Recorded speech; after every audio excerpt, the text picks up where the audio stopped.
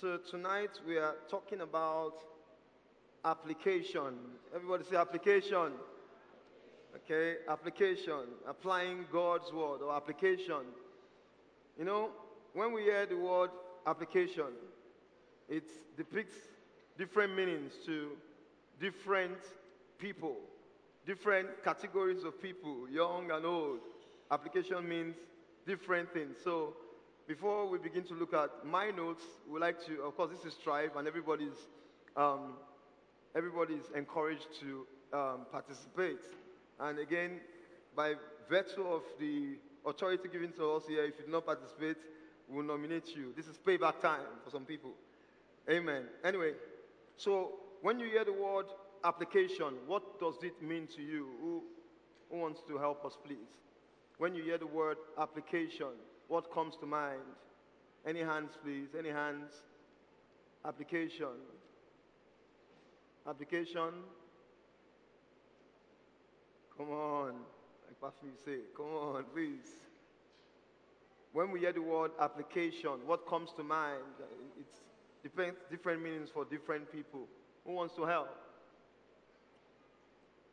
Okay, Pastor Lamide, you want to help? Okay, thank you. Pastor Lamide wants to help. Thank you. Let's encourage her. Let's encourage her.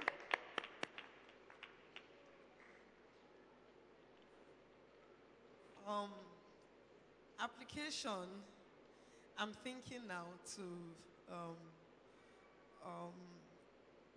when how to modify or use something to suit you or for a good purpose. Hey. You've heard about something, and then how is it going to benefit you personally? In what ways? What you can do to ensure what you've heard benefits you. Thank you. I thought she'd give us a lawyer's perspective, but she has been in my notes since then. She's giving me my perspective. Thank you so much, Ma. Okay, anybody else? Application. What does application mean to you? Good. Pastor Lamide actually nailed my notes, but we also know that for application for an unemployed graduate, application will mean, the first thing that comes to your mind when you hear application will mean that thing you carry around from office to office, knocking from doors to doors and say, please, can I get a job? For the beautiful ladies, in Gospel House, when, you are giving a foundation powder to cover some acne spots, application will mean something else with your blushing brush, So it actually means different things to different people. For the gamers or the people who are tech savvy, application will mean that software on your device that helps you get things done in a fluid manner. And as Pastor Lamide puts it, and she says rightly, like one of the points in my notes actually, something you will use to your advantage for a particular purpose is an application. And I went and I did some definitions from the web. It says that application is putting something into operation, the act of putting to special use or a purpose. To special use or a purpose. Application also means a sustained effort, a hard work towards a particular goal. Application also is, like we talked about, a program, special program designed or software designed or written to fulfill a particular purpose for the user. That's an application. So question number 2. Well, we started already. Oh, you're not waiting. So these margins are for you to put down your ideas or your notes. You need to apply yourself to these pages, and you will find out why as we go along. Okay, so what has struck you the most? And this is the question I believe anybody here should be able to answer, as long as you've been coming to Gospel House. Okay, before we go ahead, if you're here for the first time in Gospel House, can you just signify by raising your hands? if this is your first time here in God's Over House, beautiful. So everyone here is a member of God's Over House. That makes it more interesting. So what has struck you the most in this season or in the past regarding the principles we are being taught? We've been taught a lot of principles. If you've been here for 6, going to 7 years, you've been here for 4 years, for 5 years, you have always come, or you would have come at a time where a particular principle must have been taught. So in your lifespan in God's Word, even if you are 2 weeks old, you came at a very interesting time. Wonderful principles have been taught. Which of these principles, from inception, or from joining 2 weeks ago, or from last week, which of them resonates the most with you? Which one stands out the most for you? Who wants to go? Okay, there's a hand at the back there, please. Any other hand? So we'll take it, uniformly. Yeah, one hand at the back. One hand at the back, please. Any other hand? So we'll just take them. There's another hand there, 2. Okay. Any other one? Okay, we'll take those 2. Go ahead, sir. Good evening. Good evening. The part that really struck me the most was last week teachings about children obeying their parents, and also the place of honor. When you get to a certain stage, you don't have to obey everything your parents told you to do. You have to they have to see you as an adult, which is a place of consultancy, where they see, as in, how will I say it? They become consultants. Exactly. That's the way Pastor put it. And also when they need to know to parent their child and let go of being friends with their children and take the place of parenting. I actually learned to discern between obeying and honoring your parents. Thank you That's very much. Thank you. Can we just clap? Thank you very much, sir. Thank you. Okay, number 2. The principle I think has stood out for me the most in recent times is principle that we should because we can. So Pastor said we should go up because we can. And a lot of times we are waiting for someone to give us permission. We're waiting for someone to allow us do what we know we ought to do. So the only reason I need to do what I ought to do is because I should, because I can. Thank you very much. Thank you very much. Beautiful. Was someone else with their hand there? Okay. Okay, yeah. Good evening. Good evening. The part that struck me the most is in between the wife and the mother, where my pastor said... Sorry, sir, are you married? You mean me? Yes, sir. Single, sir. Okay, go ahead, go on. Don't mind me. So Pastor Nan said there's no superiority like saying a wife, I have more possession of my husband than the mother. There should be equality. There's nothing like I love my wife more than my mother. There's no like I love my mother more than my wife. Everything should be balanced. Thank you. Amazing.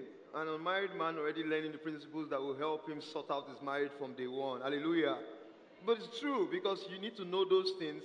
There are things I know now that if I had known before I got married, would probably make my marriage a lot more, fluid. My wife is here and she knows what I mean. Amen.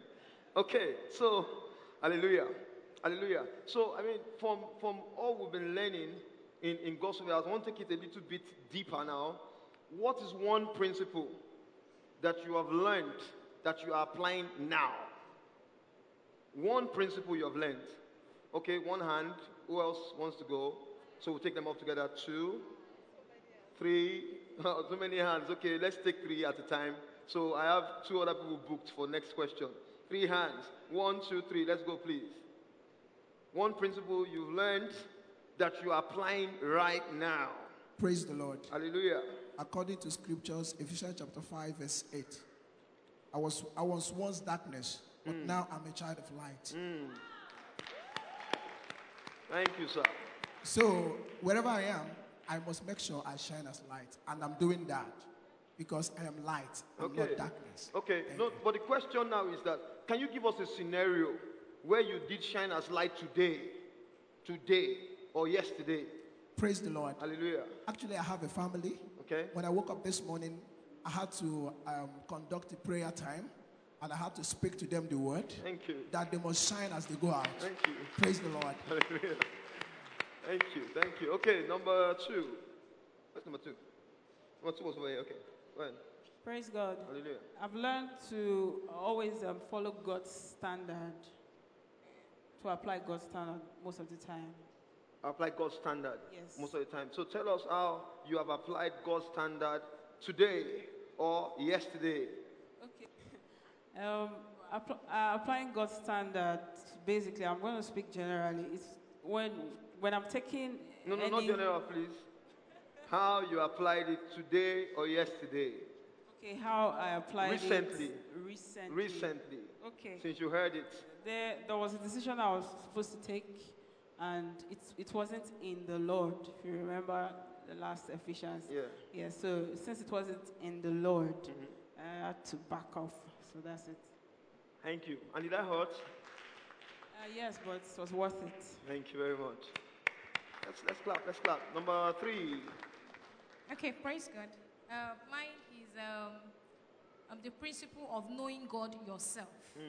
Okay, for me now, daily, for this year, I've actually made up my mind to follow through, okay, with the daily devotionals, and then apply the word as they come to my life. All right, and then I'm now as close to God as I want to be. All right, so for all the Bible passages that's been given to us, I read them daily, and for each, especially the Old Testament, I get a word from each verse that helps me to move on daily basis. Yes. Thank you. Thank you. So she's knowing God for herself. So one prophet cannot come and tell her, Bumi, I have seen concerning you no more.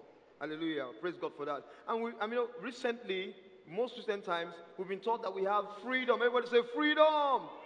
Freedom. And just a few weeks ago, we had the Arise weekend. And people were giving a helping hand. Arise. And, you can write them out if you don't know any of these things. Arise. We've been told, one of them that stands out for me the most is when Pastor said during the Freedom series that it is for the furtherance of the reputation of God, for the fame of his character. I've begun to apply that in my own life because I was one of those people that felt like, now I've come to God. Will God perform? People are watching to see if I'll fail. Are you going to put me to shame? So I thought I was in it alone, and I heard Pastor share his testimony and say, once upon a time I was right there, and I said, okay, thank God, I'm free. I'm free. Because I feel like, God, don't embarrass yourself. Because I've made my boast in you. I've told people that, especially amongst my peers, if you the kind of background I come from, I told people that, this God will sort me out, don't worry. And they're saying, boy, you know where to go. I said, don't worry. So, honestly, there are times I struggle and say, wow, the life I used to live, the kind of things I used to do, I can't do them anymore, I could spin things around and just, move one or two things around and I get by. I can't do those things anymore. And I'm saying, God, will you really come through? Would you really, really come through? And then I heard that word. So for anything I want to do right now, I put it on and I say, God, for the reputation of your name, for the furtherance of your reputation, for the fame of your character, you better come through.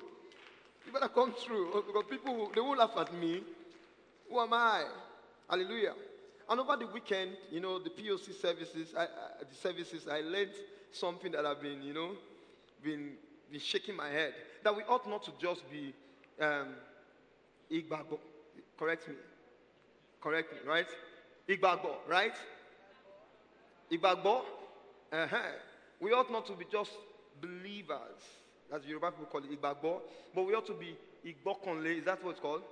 Igbokanle, performers, not just believers. Because most times we are believers. Honestly, before that service, I went back. You need to check the word. I asked myself, am I really Igbokanle or am I Igbagbo? And I realized that honestly, I think I'm more than Igbago. I believe God to death, whatever He says.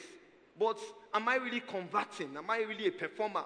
Do I go somewhere and I see a funeral and I say, bring the body down. Let me raise this guy from the dead. But honestly, that's what the disciples were doing. They followed their master's footsteps. They were applying the word on everything. They were applying it. And that's what we are called to do.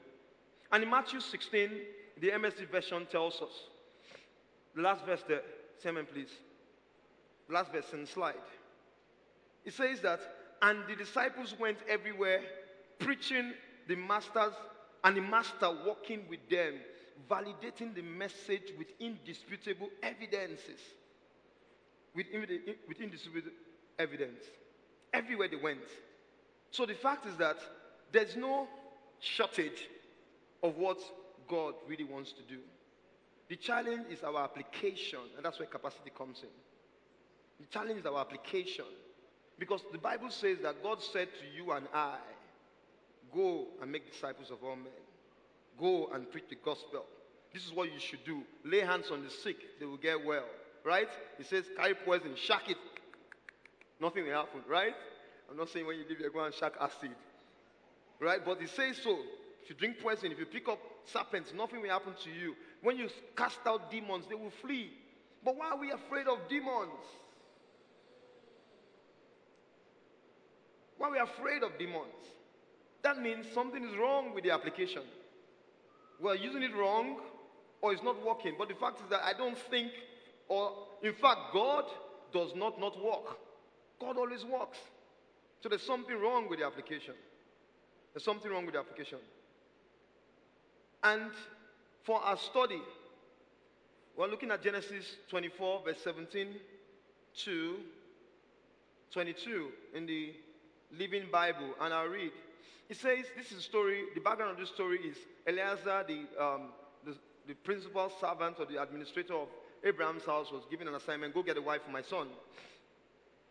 And Eliezer says, you know what, God, this is the criteria, or this is the characteristic of the woman I want to be Abraham's wife. When she comes, she needs to do A, B, C, D. Please, Lord, hear my prayer. And as soon as he finishes, before he finishes praying, this is what happens. The lady shows up with a keg or a small jug to come fetch water. And he says, Eliza, running over to her, he asked her for a drink. Certainly, sir, she said, and quickly lowered the jug for him to drink. Then she said, I will draw water for your camels too, until they have enough. So she emptied the jug into the watering trough and ran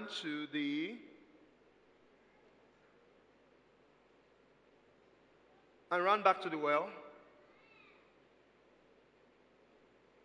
And ran back to the spring again and kept carrying water to the camels until they had enough.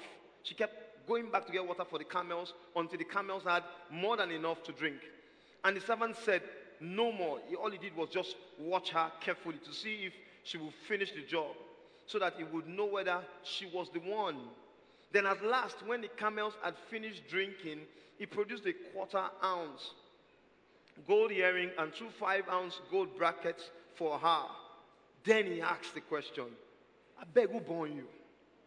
Whose daughter are you? Whose daughter are you? I really want to know. Who brought you up? What principles have you been taught that made you apply everything that I prayed to God as in verbatim? Who gave birth to you? And when I read that scripture, right, I've glazed through that scripture many times, but it made a different meaning to me. When I read the scripture again, based on the calculation I did in my mind, I said, this is an omodo. This is just like slavery. Because this girl comes to fetch water. You know, there's a slide on that. There's a diagram on that slide. She comes to fetch water with something as small as that. And then she sees this man that says he wants water. Not only does she get water for him, she fetches water. The Bible tells us that Abraham gave Eliezer 10 camels to go on it. And one camel can drink 30 gallons of water. That's 135 liters of water. Do the maths. That's 300 gallons of water from that small, please put that diagram up, from that small jug, or 1,350 liters of water. And she kept on going back, until every one of these camels had drunk to their full. The question is, what quality was Elijah looking for in a suitable candidate for Abraham's son that we are teaching our children today? What quality was he looking for? Did he find it? Did he find it? Maybe we should have one person answer. I was going to answer. What quality was Elijah looking for? Or what qualities was he looking for in Isaac's bride-to-be? Did he find it in Rebecca?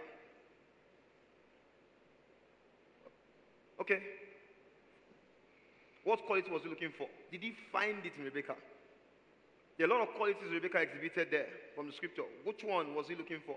Or which ones was he looking for? Did he find them? I think he was looking for a wife that is caring and maybe can stand the test of perseverance and some level of respect too. And then he found Rebecca. He found it in her. He found all those in her. Thank you. And he found much more. The fact is that Eliezer found much more. He found compassion. It will take compassion for a lady to see a total stranger, water the man, and then water 10 smelly camels. It will take patience for her to go back to fetch over and over. And if you read the scripture, the Bible says that she emptied the jug into the water and ran down. She should be hurriedly going, get it, pour it, get it, pour it. He found humility. He found humility. The question to you and I is that what are we teaching our children today? Most times we tell them, don't talk to strangers. As a matter of fact, some of us here were even told to, as when you're growing up, don't talk to strangers. Depends on what year you were born. Don't talk to strangers. Of course, we know the world we live in is kind of different from the world they used to live in. You know, there's Bomo Bomo. You know, if you add my name, remove the zero. You know, there's Bomo Bomo. Right? So they say, don't go near so the kidnapper doesn't take your child. But the fact is that what does Jesus say? Jesus said, that which you do to the least of my brother, that you do unto me. Isn't it? Isn't it? When I was hungry, you fed me. And those guys were asking, when did I see you hungry? When I was without clothing, you gave me something to wear. You kept me warm. When did I see you warm? So, what we are teaching our children, is it in direct application to the Word of God, or is it our own protective strategy? The question maybe we want to wrestle with. Let's be honest. Are we teaching our children to be fearful, or are we teaching them to be discerning? The Bible also tells us that in entertaining strangers, some people will entertain what? Entertain what? Angels. Are they discerning or are they fearful? Don't do that. Barrier. Don't do that. We're putting barriers. Don't do that. And we're saying freedom. Don't. And the first thing any child, an average black child knows is what? Stop it. Stop it, because that's what our parents do. Stop it. Stop. Don't run. Don't stop. That child may be born to be a sprinter, but we use our mouth and put a barrier. Stop. Now, I'm not saying throw caution to the wind, but there has to be a balancing. And God will help us in Jesus' name. So it's one thing to hear God's instruction, it's another thing to act on them. And we are told that when we serve, we should serve as unto the Lord, which is what Rebecca was doing, serving as unto the Lord, the total stranger. I don't know this guy, but I'm going to sort him out and sort his camels out. And in Colossians 3:23 to 24, we're going real quickly, and it says, work hard. Everybody say, work hard. And cheerfully too, at all you do. At all you do. Just as though you were working for the Lord, not merely for your masters. Remembering that it is the Lord Christ who is going to pay you. Who is going to pay you? Good. Giving you full portion of all he owns. is the one you're really working for. So Rebecca was working for her destiny. Rebecca is called in the Hall of Fame as well. She's Isaac's bride. And Isaac is the son of covenant. So she was working for the covenant. She was tying herself into greatness. Unknowingly, I want to assume that Rebecca's father would have said, or mother would say, Rebecca's daughter, when you see people, be nice to them. Love them. Welcome strangers. I don't know. But it will be strange for them to have put so much fear in her, not to entertain strangers, and she still does these things. Or I might be wrong. You can correct me if I'm wrong. So bottom line, she had good values, and she applied them. And she became the daughter of wealth, because Isaac was loaded. So some of us, they are looking for husbands, you know. You are looking for a loaded man. The point is that, are you marriable? Are you marriable? A man looking for a wife, are you husbandable, so to speak? Are you? Praise the Lord. And the story is told of a woman who went to a church, not here, in the US. And she came down with a crying baby really wailing. And as she got there, one of the volunteers in the children's church, like in Syrup, just says, you know what, give me the baby, go into church. And the woman took the baby with a sign of relief in her face, and she went into service. At the end of that service, altar call was made. She gave her life to Christ. What do you think will happen to that volunteer?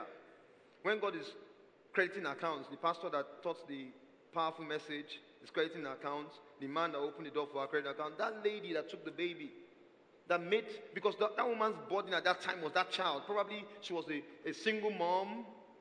Maybe the child had been crying all day. She probably didn't have any money. She was broke. She was probably about to pull her hair.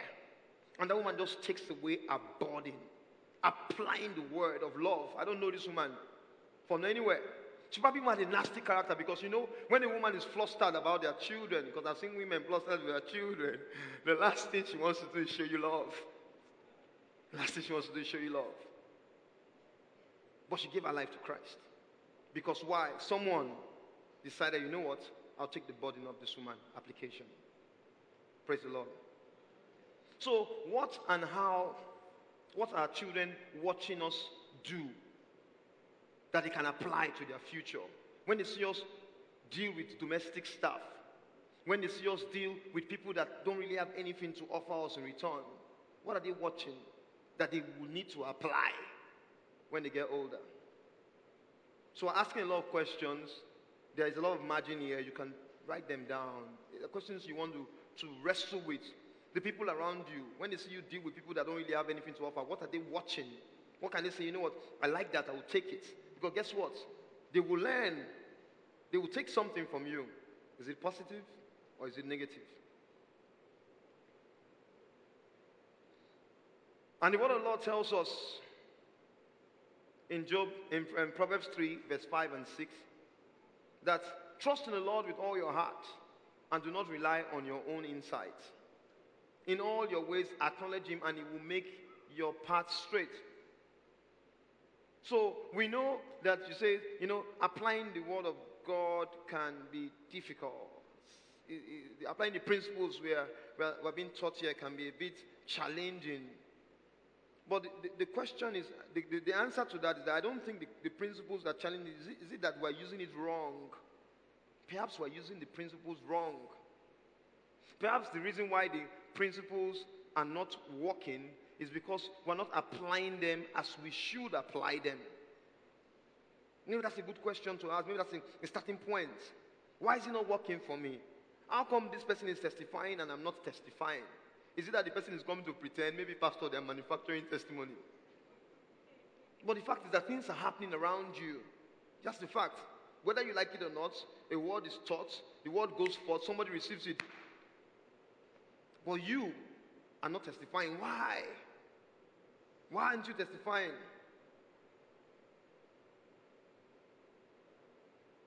Why aren't you testifying? When it's not working, when you don't see the desired result, what do? We just answer that question. Trust in the Lord with all your heart. Lean not on your own insight. In all things, acknowledge Him. And the Living Bible version says that put God in that situation. If you put in the situation, whatever the situation is, I don't know what your situation is, put God in that situation. You persist. How you put God is that you persist. You wait on God in that situation and trust Him with all your heart, not relying on your own understanding. There's a story in Luke 1. Read from verse 5 to 11. I think we'll skip a lot of scriptures. You can write it down for collaborative Bible study. That's another thing we've been taught that we ought to apply. Are you applying collaborative Bible study? Or do you just take the scriptures, go home, toss the tribe outline in one corner, forget it until next week? There again, I'm speaking to somebody. In this scripture, we read about Elizabeth and her husband, Zacharias. One thing that's very profound about their life there is from verse 6. It says that they were good and just people in God's sight, walking with integrity in the Lord's ways and His laws. But yet they had this sadness. So they've been applying this principle.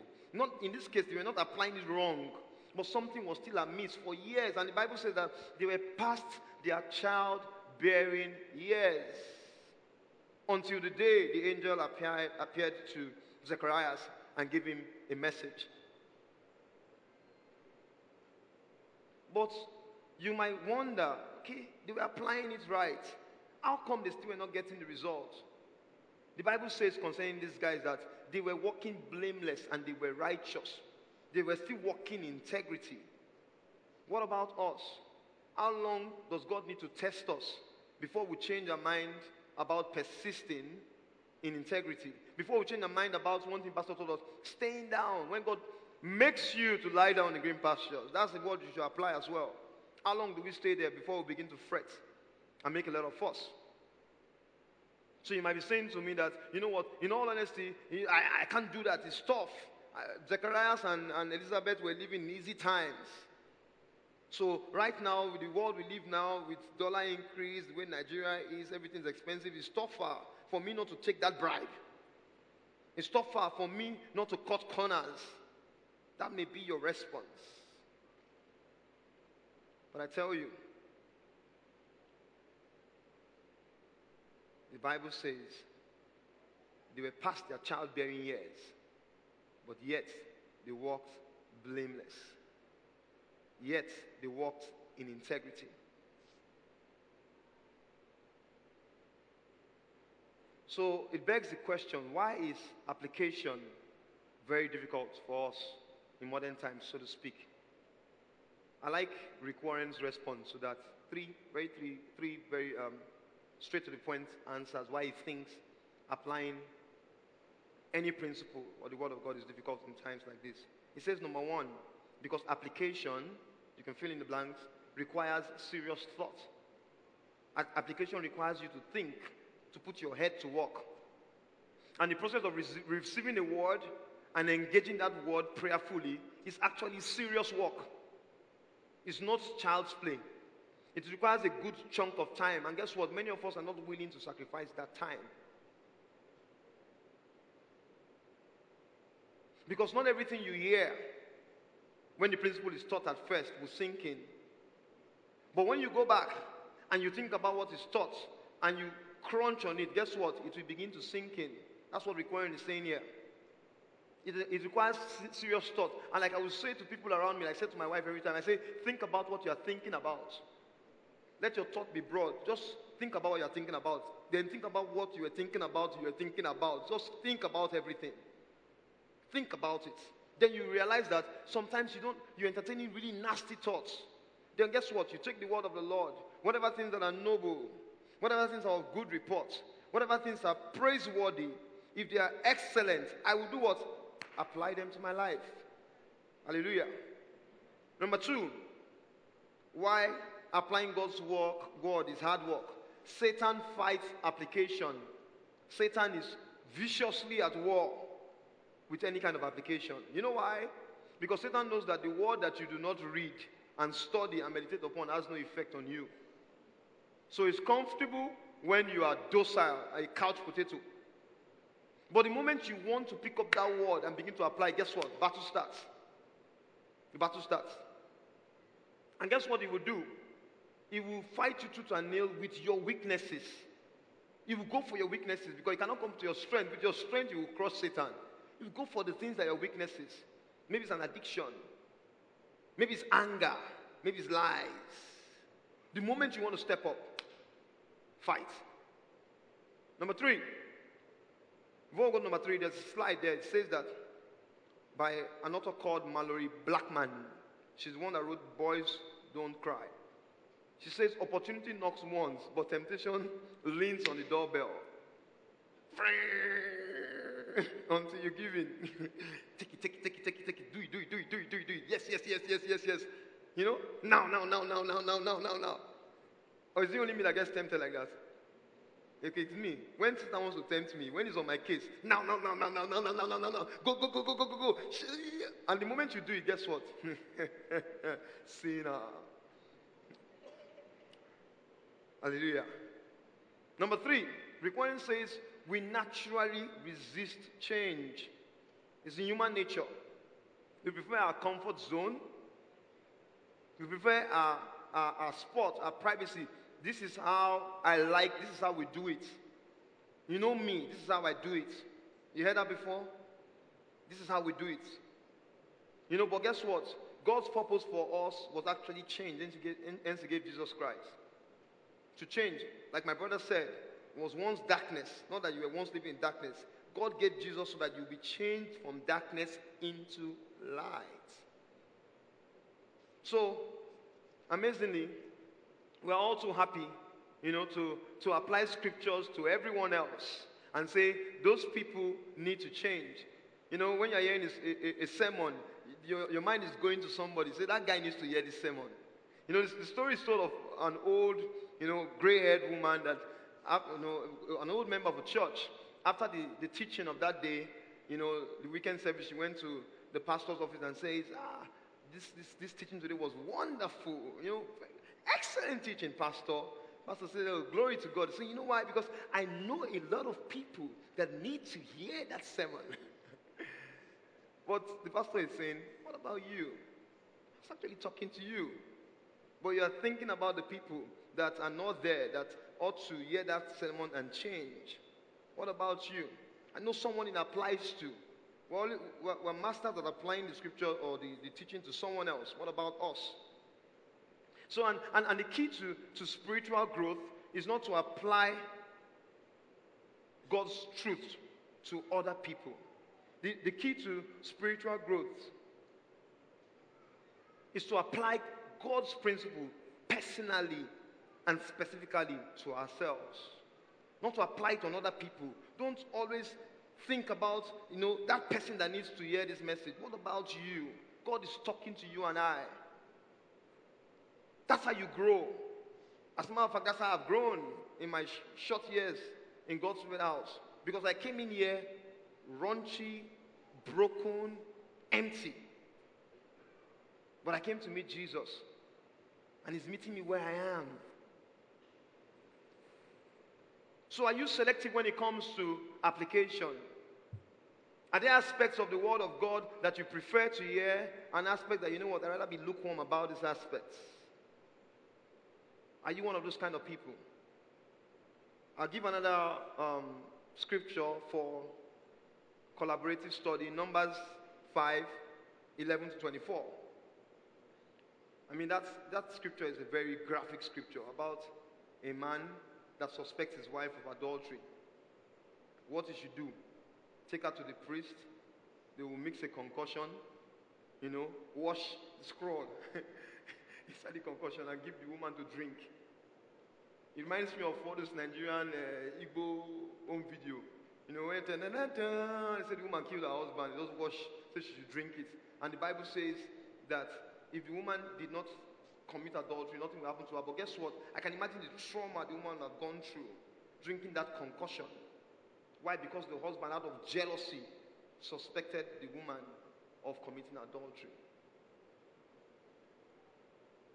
And when I read that scripture, my mind, I began to think, I said, who did this apply to in the Bible that I know? Guess who? Joseph. The Bible tells us in Matthew 1, verse 19, that then Joseph, a fiancé, being a man of stern principle. Stern principle there is the underlining word. That means Joseph was a just man. He probably was someone that knew the scrolls like the back of his hand, and he knew what should happen to a woman that is suspected of adultery. Because Mary, how can you come and tell me that somebody, the Holy Spirit just gave you belly? Come on, Mary. Am I a fool? Because the time this thing was written, the angel of the Lord had not yet appeared to Joseph. So he decided to break. In fact, he said, okay, that is too harsh. I love this lady. Let me just leave her and run away. He decided to break the engagement, but to do it quietly, as he didn't want to publicly disgrace her, as the Bible tells us in Numbers 5:11 to 24. So the question I began to ask myself is that, what was Joseph taught? Perhaps Joseph's mother had told him that, you know what, respect and honor your wife. Submit to her. I don't know, because the Bible doesn't tell us everything in full. Perhaps. But what will make a man that is sternly principled not take a woman before the religious rulers and have them do what the Bible, the laws prescribe, the scrolls prescribe in Numbers 5:11 to 24? Hallelujah. Everybody say application. Now we're going to look at the application best practices. Number 1, take notes for reference.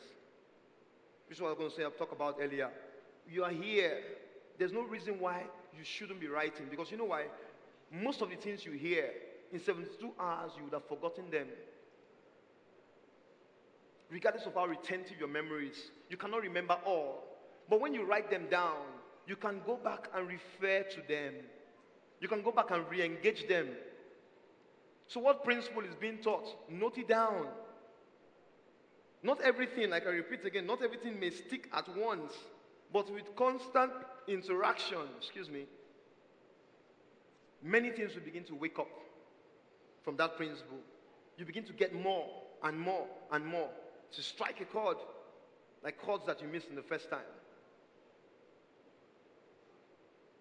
Take notes for reference. Number 2, hide the principle in your heart.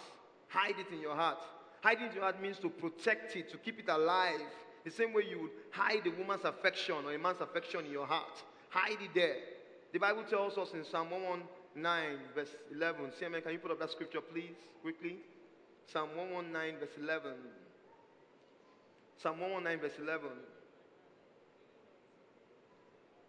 It says, I have hidden your word in my heart, that I might not sin against you. I've hidden the principles that have been taught in my heart. I'm using them. And guess what? That word hid there, or hidden, is the same word that was used in Job 32:12, where it says that I've esteemed your word more than my necessary food. So what was saying that I've esteemed your word in my heart. It's precious to me, more than the grub that I need to survive. The principles that we learn become better than the food that we eat. That's what the Bible is saying there.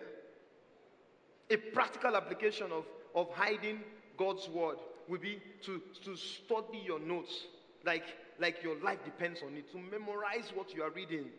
You know, pastor teaches something, you take it home, you chew on it, you crunch it until you get your own revelation. Remember, it says that you do not let go. You do not let go of the lesser until the revelation of the greater comes. You don't let go. You hold on to it. You crunch on it. Hallelujah.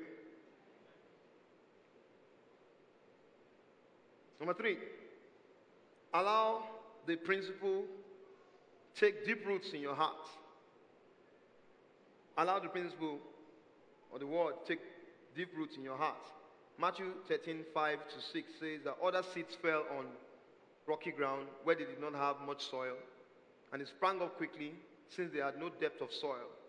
But when the sun rose, they were scorched, and since they had no roots, they withered away, because they had no roots.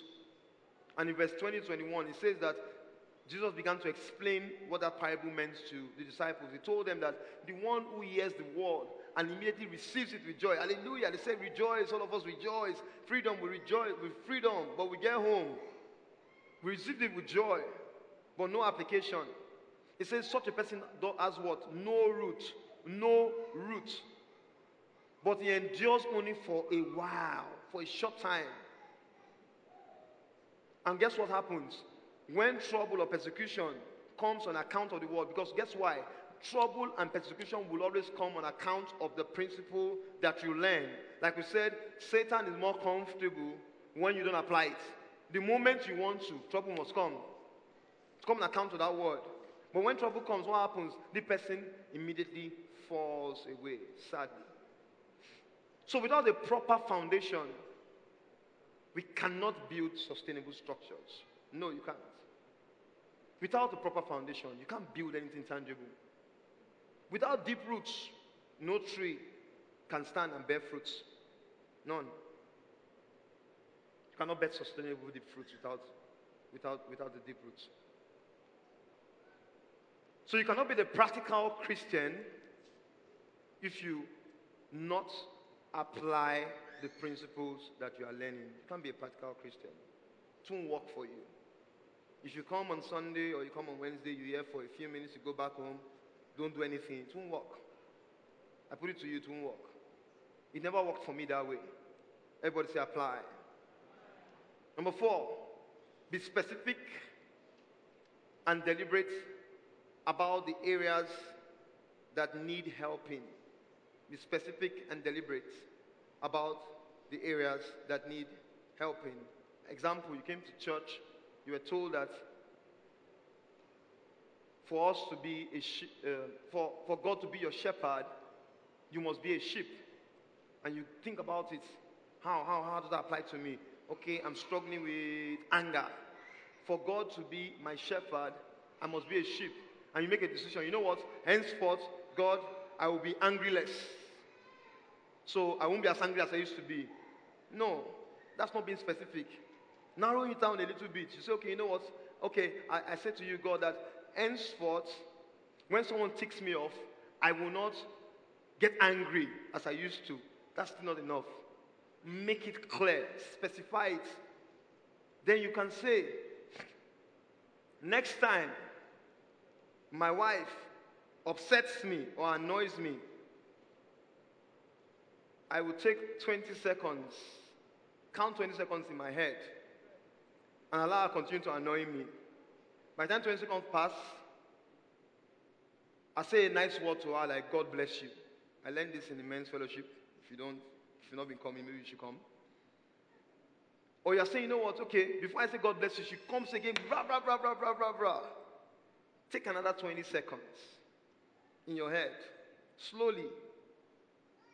By the time you finish 20 seconds, this time, you know what you do? Say a prayer for her. Opposite of everything that you are saying to her in your mind. Because all that while when she's berating you, you are saying some things in your mind, but you're not verbalizing them. Say a prayer opposite of that thing. Say, you know what? God bless my wife. Just be saying in your mind.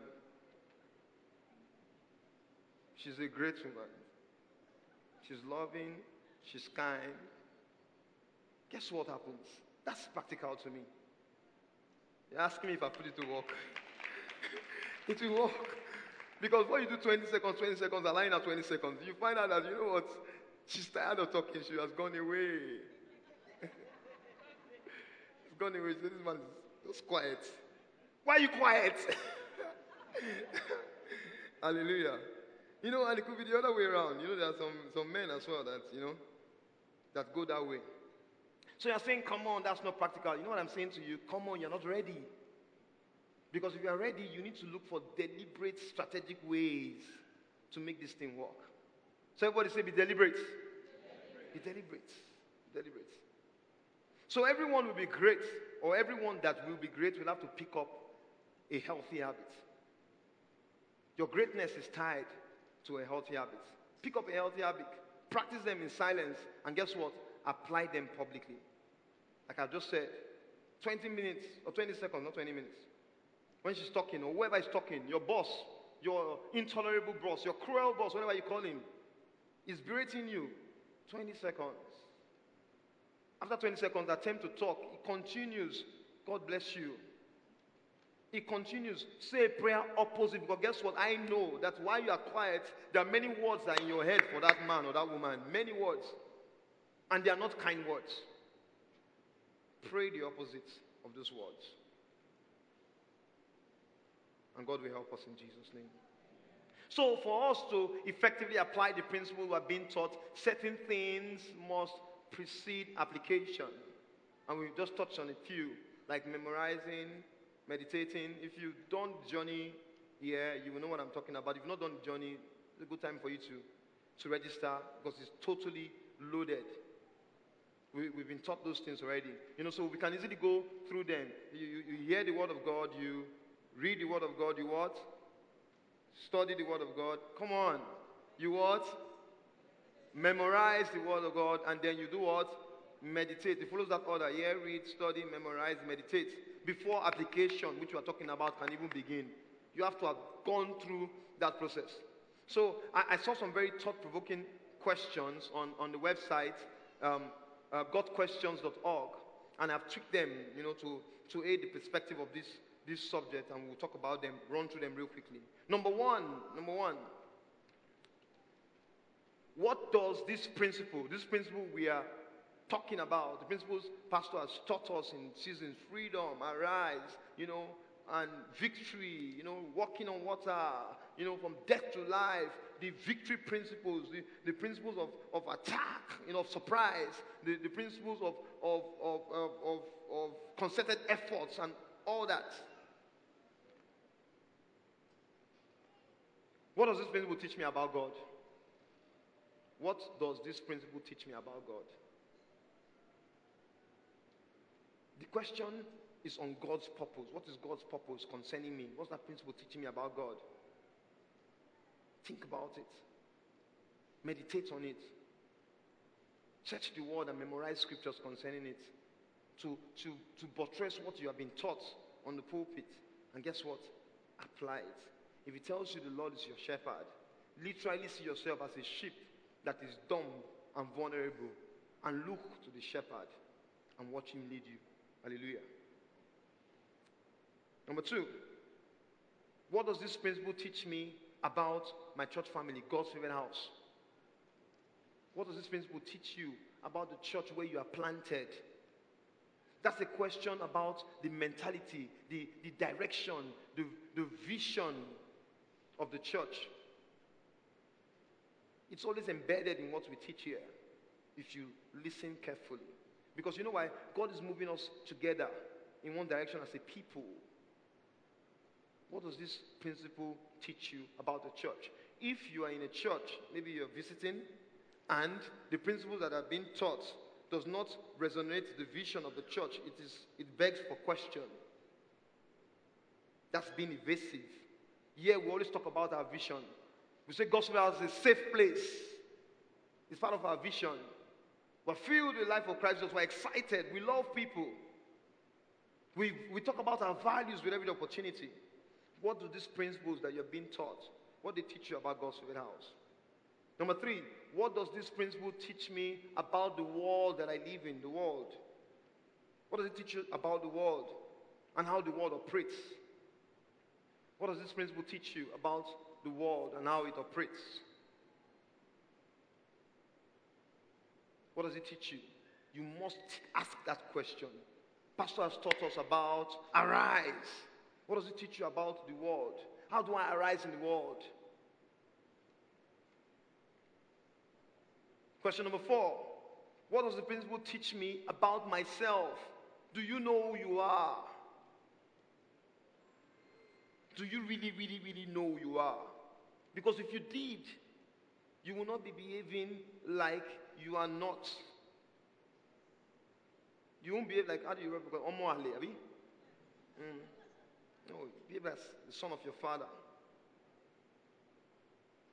And that's the question on self-discovery. Who are you?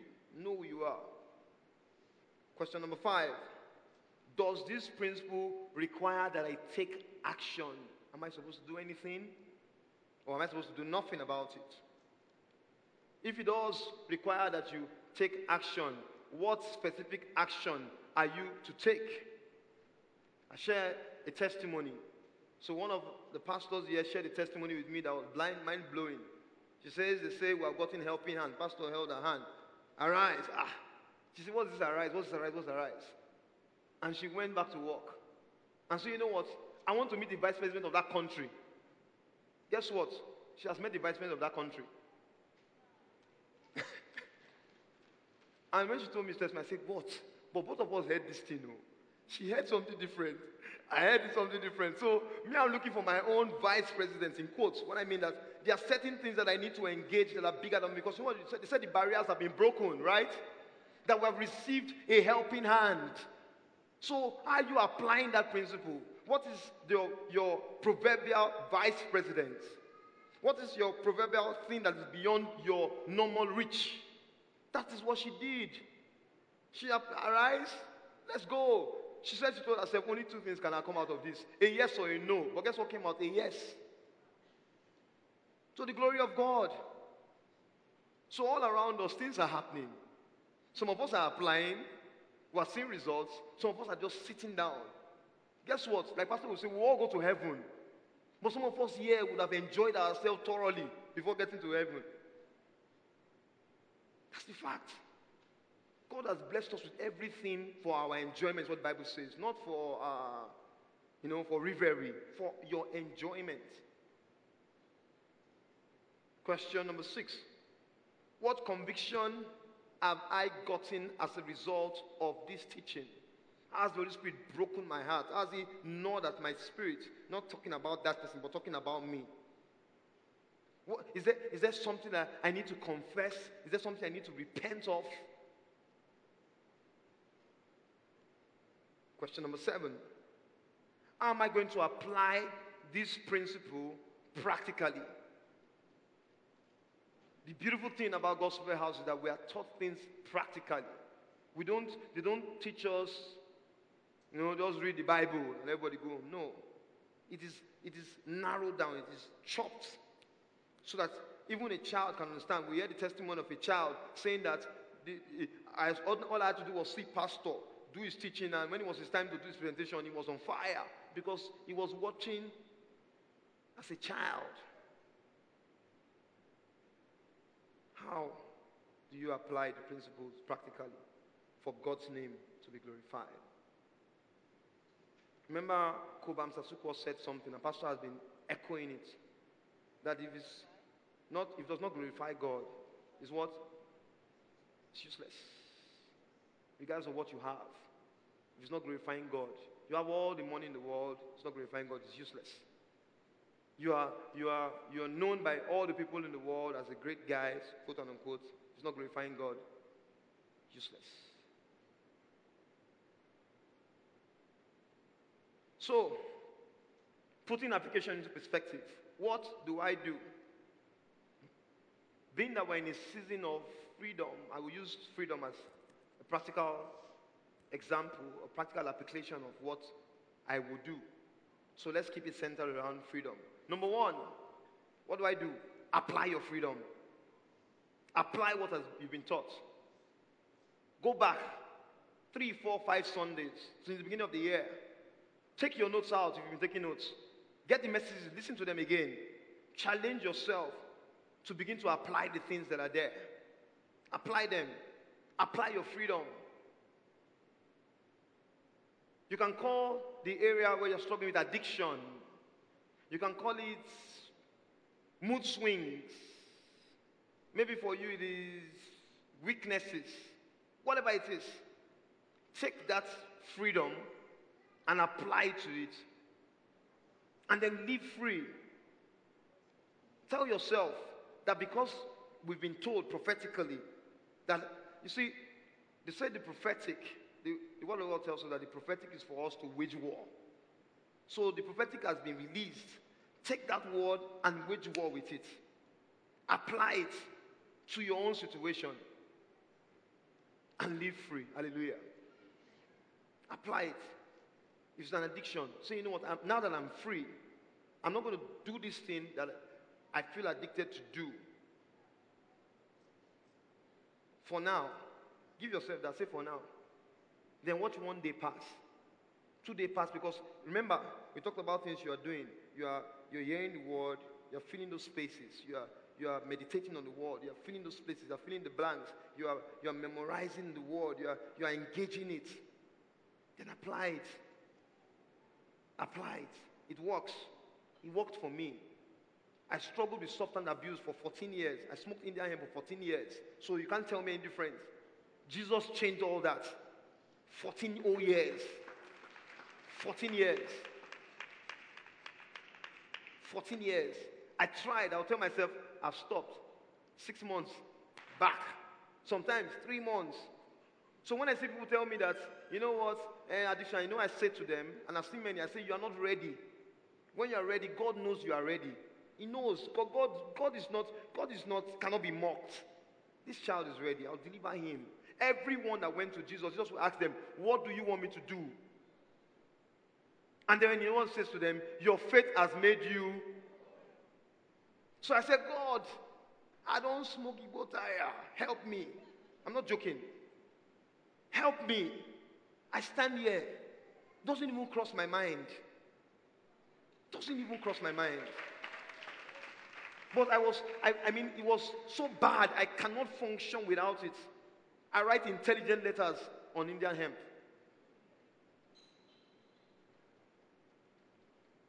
Number 2, bask in the reality of your greatness. Let it be flesh unto you. Now I'm free. Let it be flesh unto you. The Bible tells us in John 1 verse 14 that, and the word became flesh and lived amongst us. And we have seen his glory, the glory as of a father's only son. Full of what? Grace and truth. So for us to bask in the freedom or the reality of our freedom, for us to see the glory of the Lord, it follows a process. The process is that what? First of all, let the Son of the Father become flesh. The word of God, let it first become flesh unto you. Then you move from him become flesh unto you to the fact that you are seeing his glory. His glory begins to flow. And then you can experience the fullness of grace and truth. It is like a process. First, accept Jesus as reality. Then you will see his glory. Then you will enjoy grace and the truth of God. And Pastor has taught us that truth is always greater than fact. So what is the fact of your situation? I don't have money in my pocket. But what is the truth of the Lord concerning that situation? Thank you. So the problem with that is that many Christians literally live their life like the word of God is just a word.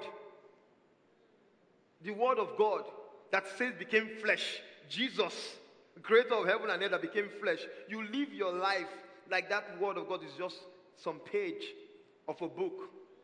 You just read Jesus and you drop it. But guess what? Somebody else will take Jesus, will choose Jesus, will apply Jesus, and will see results.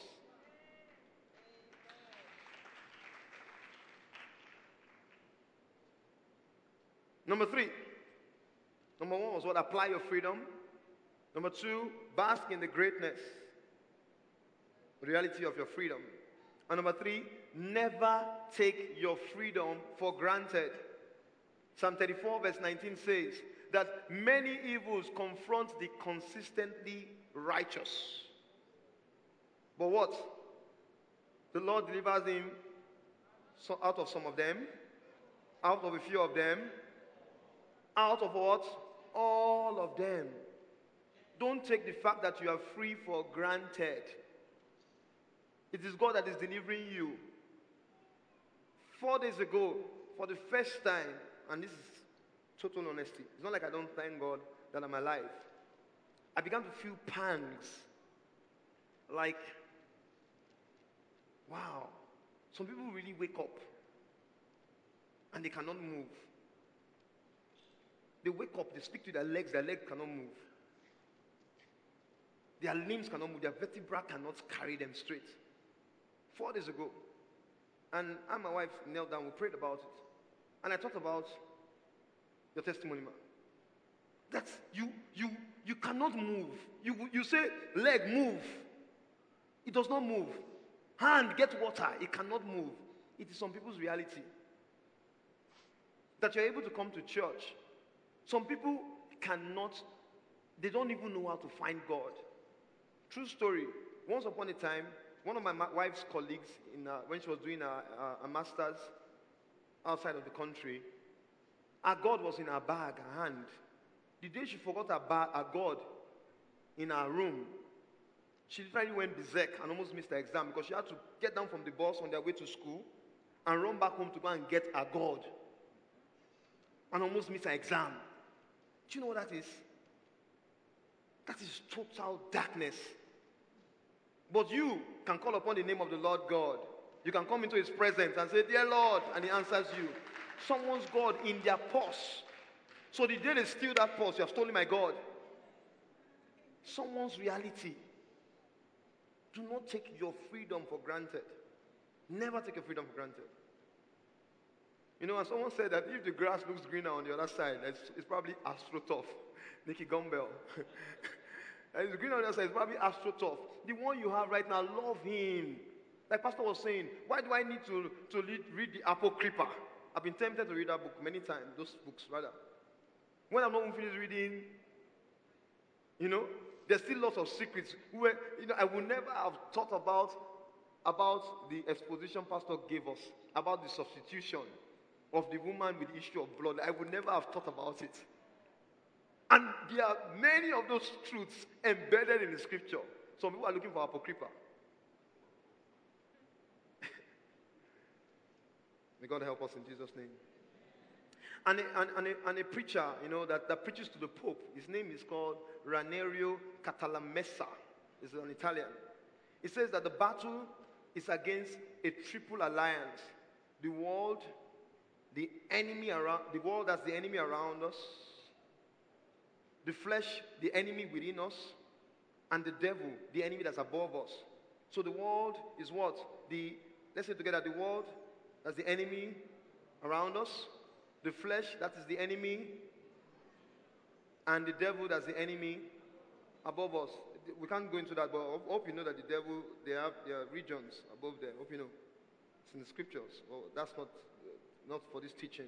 So, by implication, what Raniero was saying is that if we are able to overcome the world, if we are able to overcome the flesh, if we are able to defeat the devil, guess what? We are as good as free.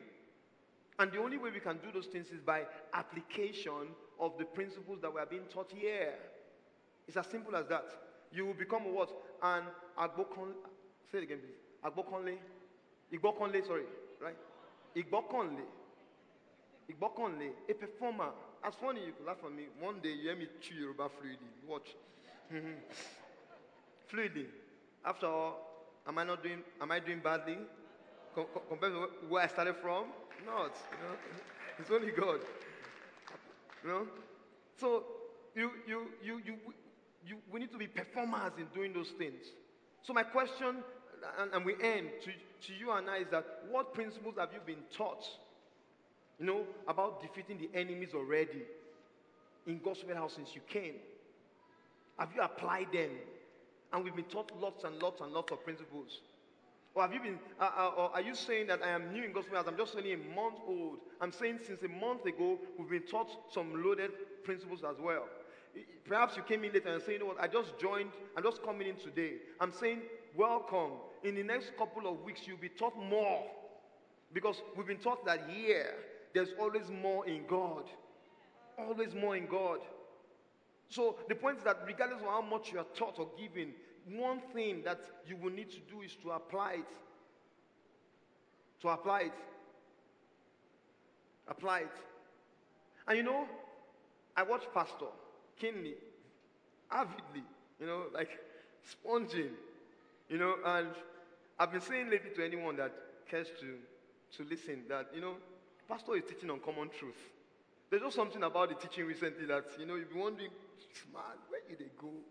You know, why use, you know, of course we know. You know, it seems to have evolved in a way that I can't put my fingers to it. this is my 10 cents on the issue. It seems to have evolved in such an amazing way. Or am I the only one that's thinking this way? Huh? Just me? Oh, okay, so all of us. So, and I was thinking to myself that it's totally different from the pastor that I met, almost 7 years ago. It's like fine wine being sweetened day after day. Honestly, that's my take on it.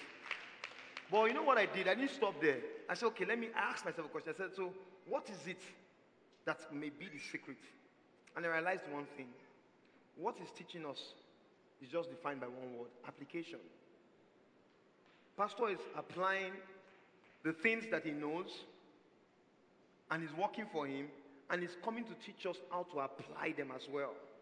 So the things God downloads to him, before he teaches it, he will first apply it. When he walks, he will come and say, Ibokanle.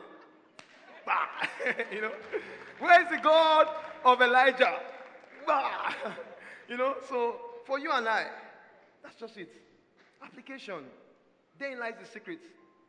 So if I are you, just watch. Keep watching. After it says, Elisha, if you see me, right? If you what? See me taken up. So I've decided I will watch. Yes, so I will watch. And God will help us as we watch in Jesus' name. So let's bow down our heads as we bow down our hearts. You've heard tonight, one word we used over and over again: apply, application, apply, application, apply, application. Apply, application. And you're here and you're saying, where do I even begin to apply? The reason you're asking that question is because you don't even have a relationship with this God.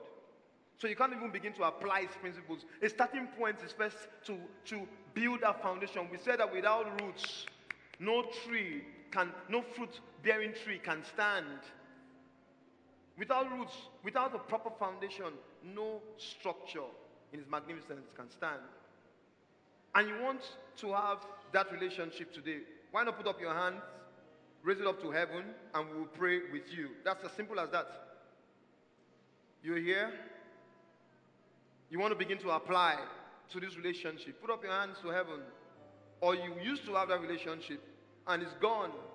You lost it somewhere because why? The enemy attacked it. Satan attacked it viciously. Put up your hands to heaven and we'll pray. Okay, Father, we thank you. If you're online, the instructions are scrolling. Send a mail to Pastor and he will respond to you. Father, we thank you because you are good and your mercy endures forever. Thank you so much, Almighty Father. Thank you, Lord, for your word. We give you all the praise and all the glory. In Jesus' name we are praying. Amen. Let's put our hands together to the Lord. Okay, before we take the commit, which is actually a Bible scripture, is there any question? Anyone wants to ask any question? Any questions? Okay, if there are no questions, I assume thoroughly understood or thoroughly misunderstood. I pray thoroughly understood in Jesus' name. Yes, you can clap to the Lord, clap unto the Lord. Amen. So commit there. We shot our time with about 9 minutes. I'm sorry about that. Ephesians 3:16. And I've tweaked it, personalized it. CMM can put it up, please. We'll say it together and write it with our hand. We're going to say, Father, I pray that from your glorious, unlimited resources, I'll be empowered with inner strength through your Holy Spirit to apply all that I'm being taught. In Jesus' name. So you can pray that prayer even as you write it. Just say to him that by the power of the Holy Spirit, by his glorious, unlimited resources, it will empower you with inner strength to apply everything that you have been taught from this pulpit to the glory of his holy name. And so, Lord, we thank you. We give you all the praise and all the glory. Honor and glory we give unto you, Lord. Honor and glory we give unto you, Father. In Jesus' mighty name we pray. Amen. God bless you.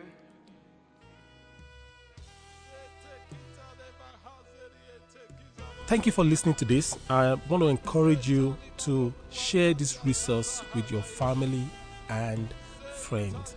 God bless you. Oh.